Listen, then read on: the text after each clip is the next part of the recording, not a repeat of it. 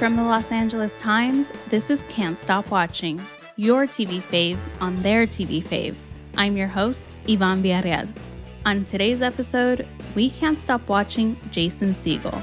You probably know him as Marshall Erickson on the CBS sitcom How I Met Your Mother. Now Jason's starring in his own series on AMC called Dispatches from Elsewhere.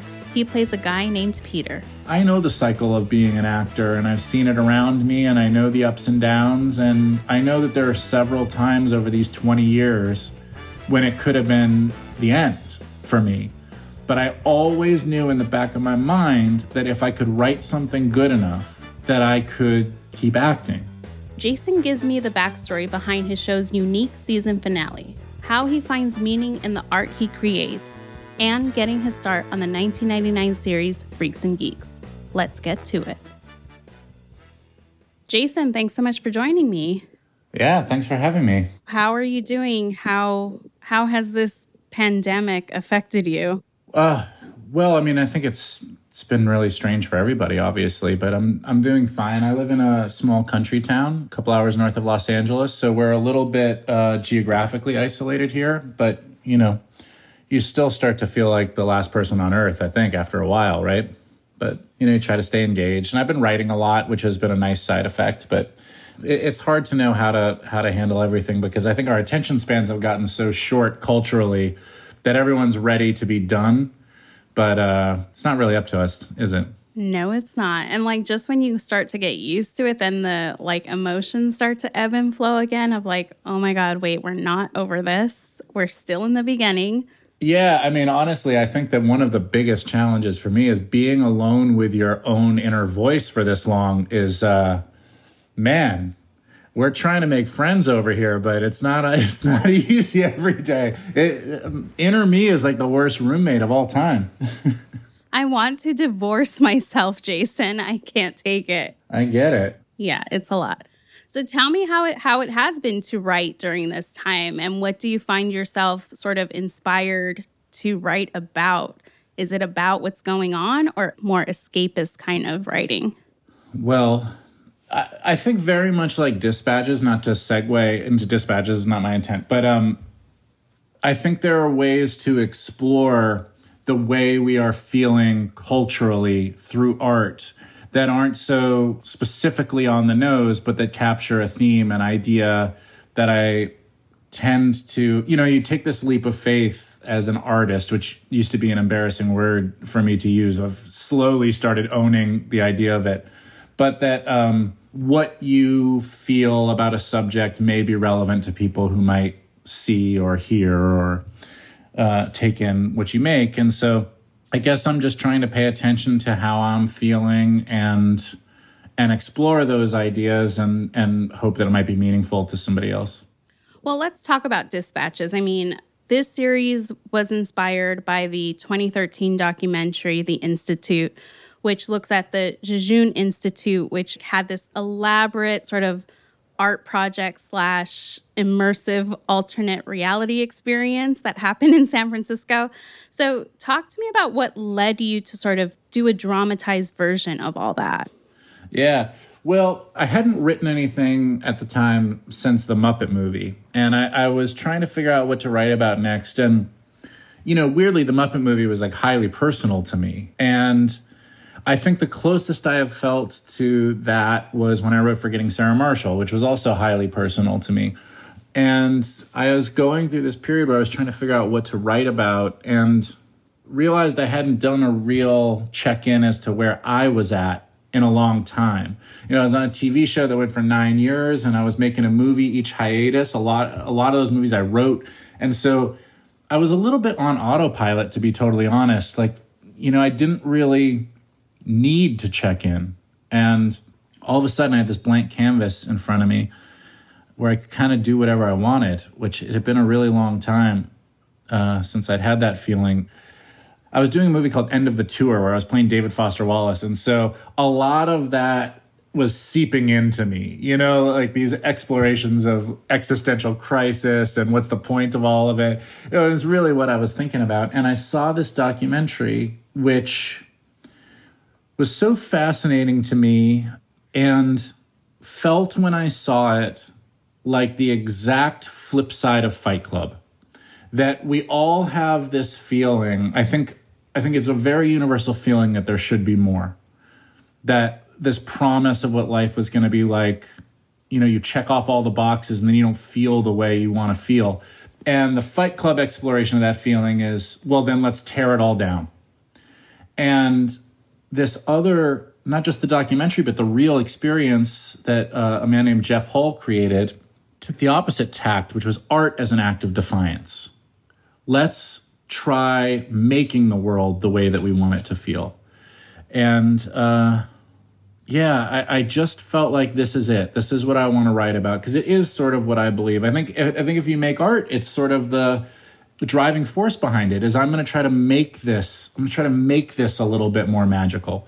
And that's sort of where it started. And then it was a really complicated road. Spencer McCall made the documentary. I got in touch with him and said, I think I know how to adapt this.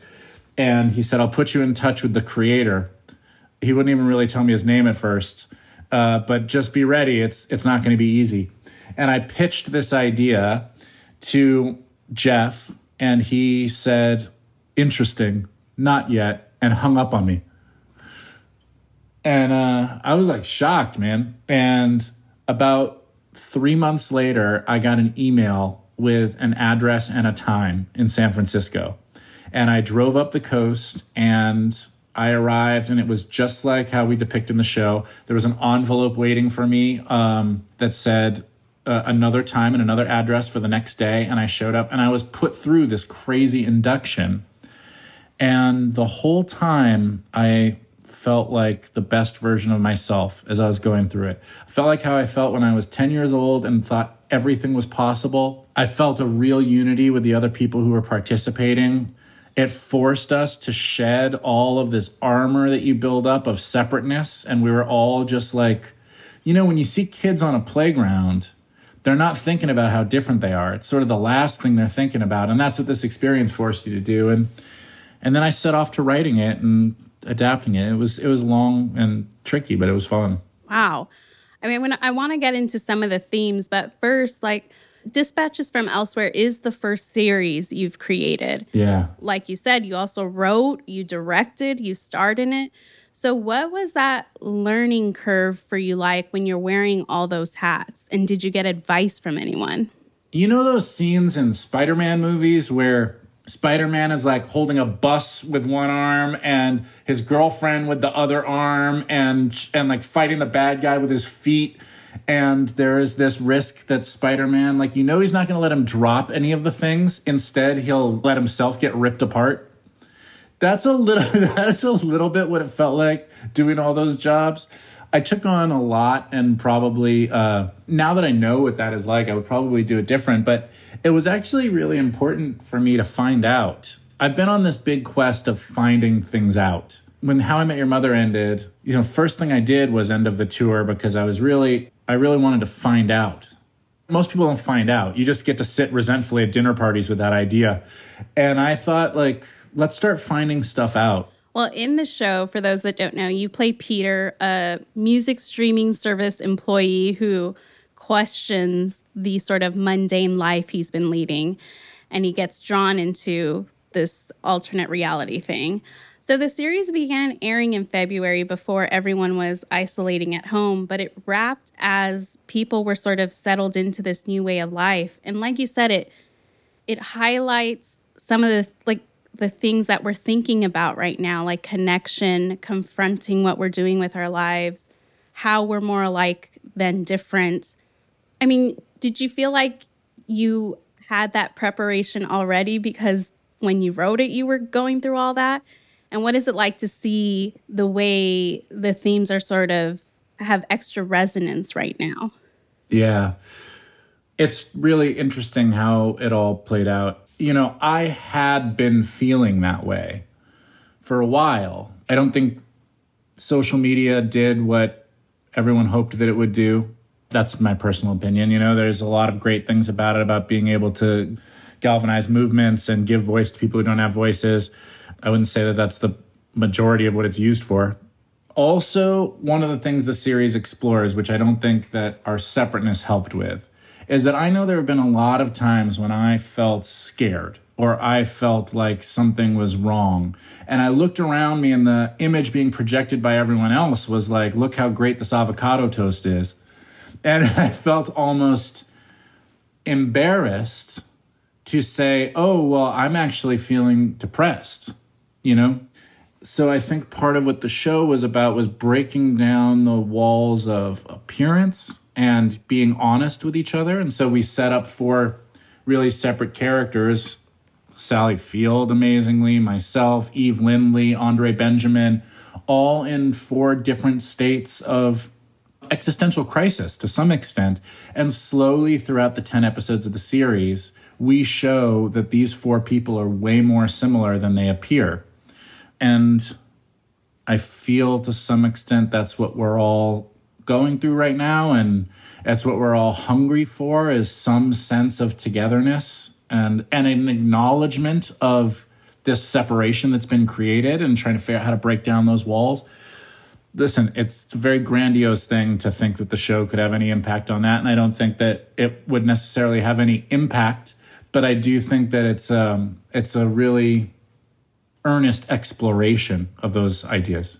I feel like I'm somebody that has really struggled with being sort of forced to confront some of these things because I have so much time. Like, I'm someone that likes to push it away, be busy and not think about it. And that's what I've really struggled with in this time.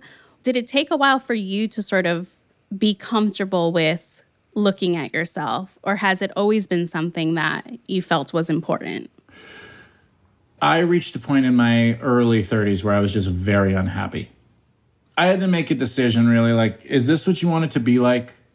Or are we going to do something about this? I'm really happy that I chose the latter, because some people don't. Like, some people live really unhappy for, way longer than they need to and suffer quietly and all that. I didn't want to do that. I also was really interested because I felt at some point like the stuff that I was making wasn't very challenging to me.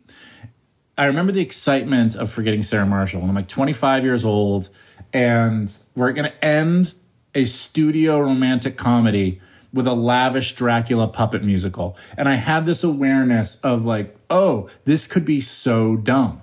This could really go poorly, but I think that it's great and let's go for it. Same with the full frontal nudity. I really felt that there was a dramatic purpose for it and still do. We could talk about that someday. But also I was aware like, oh, this could go horribly wrong.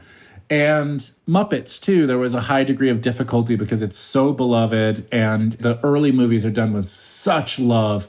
And if I get it wrong, then it could go really badly. And if I get it right, it could feel amazing. And those couple experiences really informed that I wasn't feeling that way about some other projects. And so I set out when I could kind of choose what I wanted to do. It's one of the great luxuries of doing a show for a decade is now you can really make some choices. And you also no longer have the excuse of that I need to take a job or something like that. I don't. I mean, just to be perfectly straightforward, like it's up to me if I care about this stuff to choose stuff I care about. And I guess I started asking people who I admire why they choose things and what they do and what do they think art is. And one of my really good friends who I really respect said, art at its best is an act of self-exploration on behalf of an audience. And I sat with that for a long time, and I really think it's a great working definition. I mean, there are a million definitions, but that one really resonated with me. So Dispatches from Elsewhere is me saying, okay, I'm going to explore this feeling on all of our behalf, and maybe some of you will feel the same way.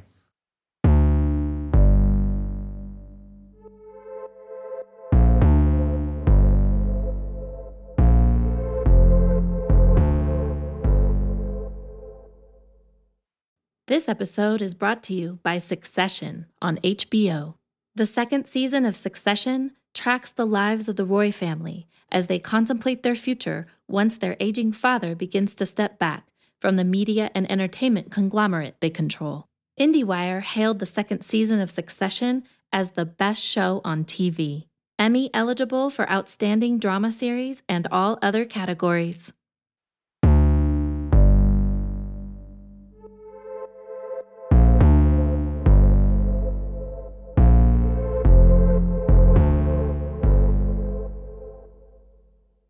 Well, I want to talk about the finale because I'm so glad you didn't say I want to talk about Tiger King. I was about I mean, I'm ready to, but we'll talk about it later, Jason. In the finale, Okay. You bring yourself into the series world. Like, it becomes very meta. So tell me, how did you decide on, like, the Jason you were going to put into the series? Like, how honest the portrayal it would be? There were two converging thought processes that led me there. I'll do the less interesting one first. The whole show is structured where you're moving out towards reality. So at first they're chasing down this fictional girl, and then about halfway through the season, we pull away the fictional girl and force them to confront the real creator of the game that they're playing and ask the question, what happens when we take away the fantasy for you and you're left with reality? Are you still going to find meaning for the characters? So Russian Doll style, that's what the finale is too. What if now we pull away these fictional characters and we leave you with the real creator? And what are you going to do with that? It's like a challenging work of structure. You know, it's meant to make the audience ask themselves some questions. That was the writerly answer. The more emotional answer was the whole show is about this idea of what if we stop hiding behind metaphors and show our real selves to each other?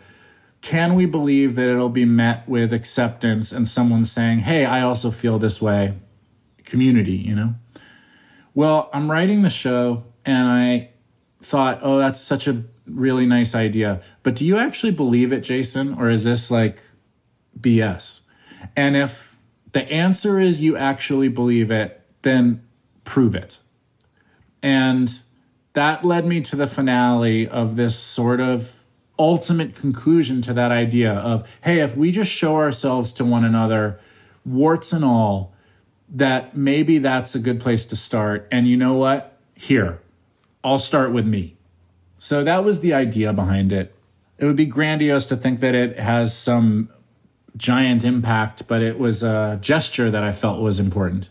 With the 10 episodes sort of behind you, what would you say you learned about who you are at this stage in your life? I would say that like the best parts of me are really satisfied with the idea of making stuff that I care about, that people care about, and letting it just exist and being comfortable that that's this really special, tiny superpower that I may have, that I can write stuff that may be meaningful to somebody, whether it's a comedy, you know, like people still ask me when I'm doing the full-length Dracula puppet musical, you know, and for Dispatches from Elsewhere, there are people who still write and say, hey, thank you. I really needed that during this time of isolation. And like, I take a lot of pride in that. Maybe I have a little baby purpose, you know, that's the best parts of me. The worst parts of me I learned are like, I am obsessed with getting it right. I am so much like Fredwin in that way, the Andre Benjamin character, where like, man, I take those reins back so fast once I've handed them over if I see somebody like doing it in a way that I don't like. And so that was a really interesting thing for me to manage also, is finding out the parts of myself where I need to release my grip a little bit, because I can drive myself crazy. It's hard. It's super hard. What would you say motivates you as a writer? And is it any different than what motivates you as an actor? Yeah. The writing is much more instinctive for me. I love acting, but acting, you know, it's interesting. I would love it if I was just offered interesting parts constantly that I could just say yes and live that life. That just has never been how it's gone for me. The end of the tours are few and far between. Most of the time I have to write something for myself. So they're really related. But for writing, it's really interesting because acting I find so relaxing. I just love it.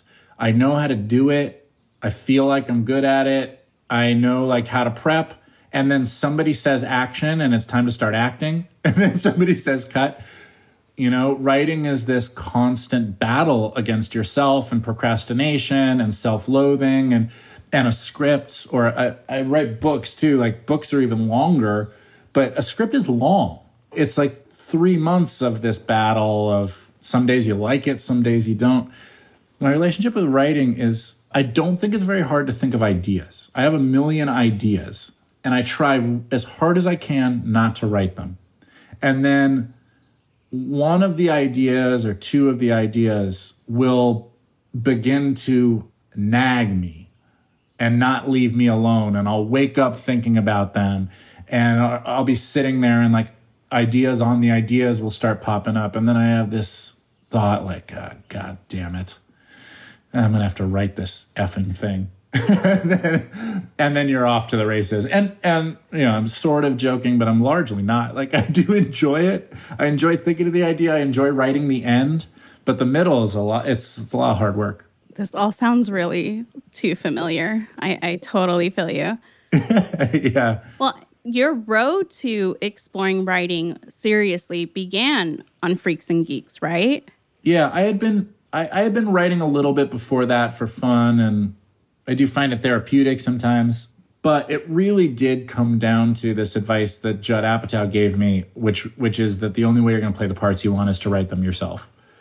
And that has stuck with me and proved largely to be true.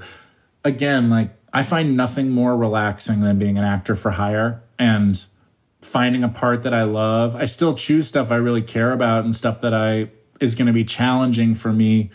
But it is a huge luxury to have somebody else do the grunt work around it.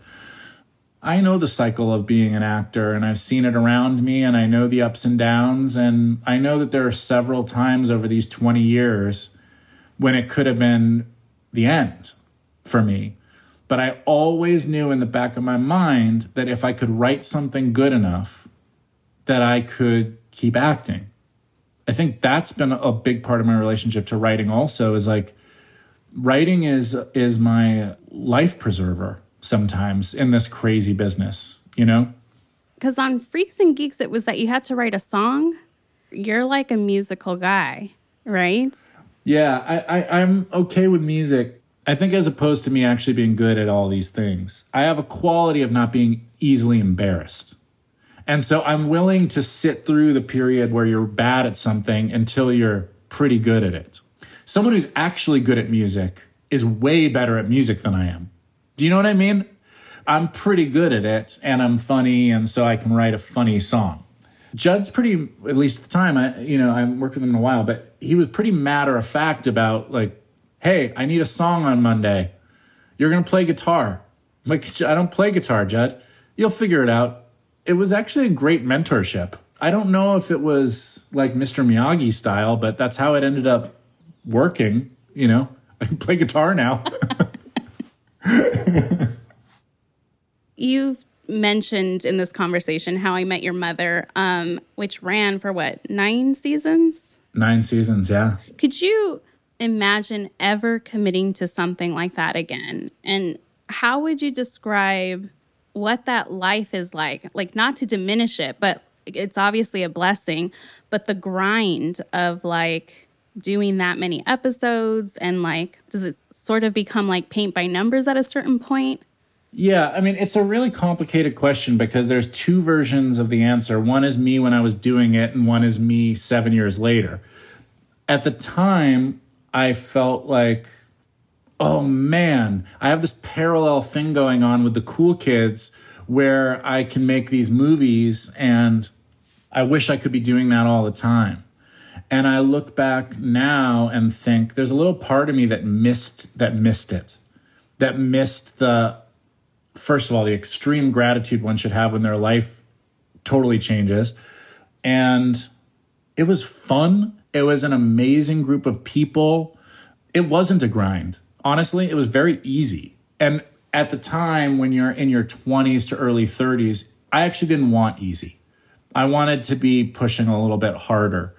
And so I think that if I had frustration, it was that a little bit, like I don't feel challenged. Now I just turned 40. Now at 40, I look back and think like, oh man, you were living the life of Riley during that period. And so much time, again, resentful at dinner parties, thinking, oh, if I was only free to do this other stuff. I don't know.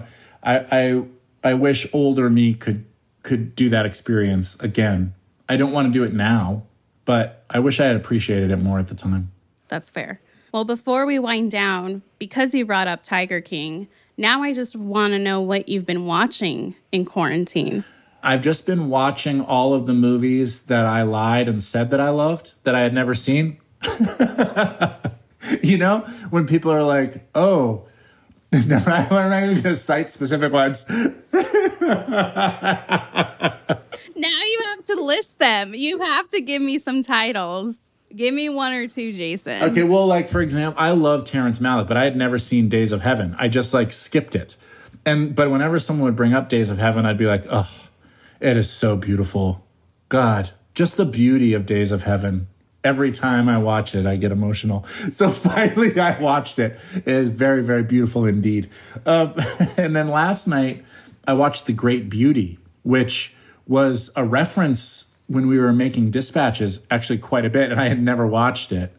God, is it beautiful. If you haven't seen The Great Beauty, it is stunning. I have not, so I'll add it to the list. Yeah, it's all movies like that. Movies that you say you've seen, but no, you haven't really. You know enough to fib is the thing. You know what else I watched, which I never had to lie about because it hadn't come up, but man, I found it so moving, was Paris, Texas.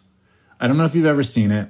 It's just gorgeous, and it evolves at a pace that I don't know if we could handle today, which was really interesting to me, you know, given our talk about attention spans and the pandemic.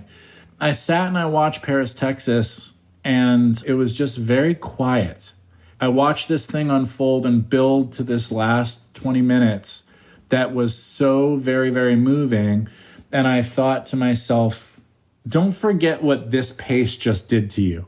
This slow reminder of like the life poetic, of it doesn't all have to be, am I interested in the first 10 minutes? Because if I'm not, I'm going to stop streaming this thing. Well, our final question comes from our previous guest, Jim Parsons. Oh, cool. He's the nicest guy in the world, by the way. He really is. Here's what he wanted to ask you. Jason, assuming that well, I don't know if he still auditions anymore, but did he used to, or maybe still does, to have a feeling after going to an audition like, I think I got that? I've gone both ways on this personally, in that I've walked out of rooms with that weird sensation of knowing I got it, and then I did. But I've also plenty of times gone home and been like, that was awful. I mean, I really feel embarrassed. And then a call comes in that you got it, and you're like, I don't understand the world at all. So I guess I want to know is that something he experiences or did experience in his time? Was kind of a sixth sense about auditions. Sometimes the sixth sense was right and sometimes it was just shit. That's a great question. The only time I ever felt like, oh, I just got that, was Freaks and Geeks. But I had the arrogance and naivety of youth. It was one of my very early auditions, and I was like 18 years old. It may have just been a coincidence that I got it, because I think I felt that way about everything. I think everything I was doing, I was like, I nailed that. I definitely nailed that. Now I'm asking you to return the favor and ask a question to our next guest, and that is Matthew Macfadyen, who plays Tom on Succession. My question for Matthew is, have you ever worked with somebody who gave you a piece of advice or ammunition for your career that you still think about today? And what was that piece of advice? I love that. Can I ask you if you've had that experience?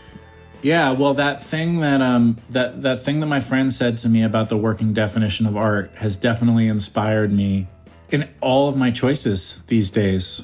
Is it worth doing if you are not going to find something about yourself out in the process? You only get to make so many things. You know, that's another thing that's come with age. You know, in your 20s, it just feels like it's going to be endless.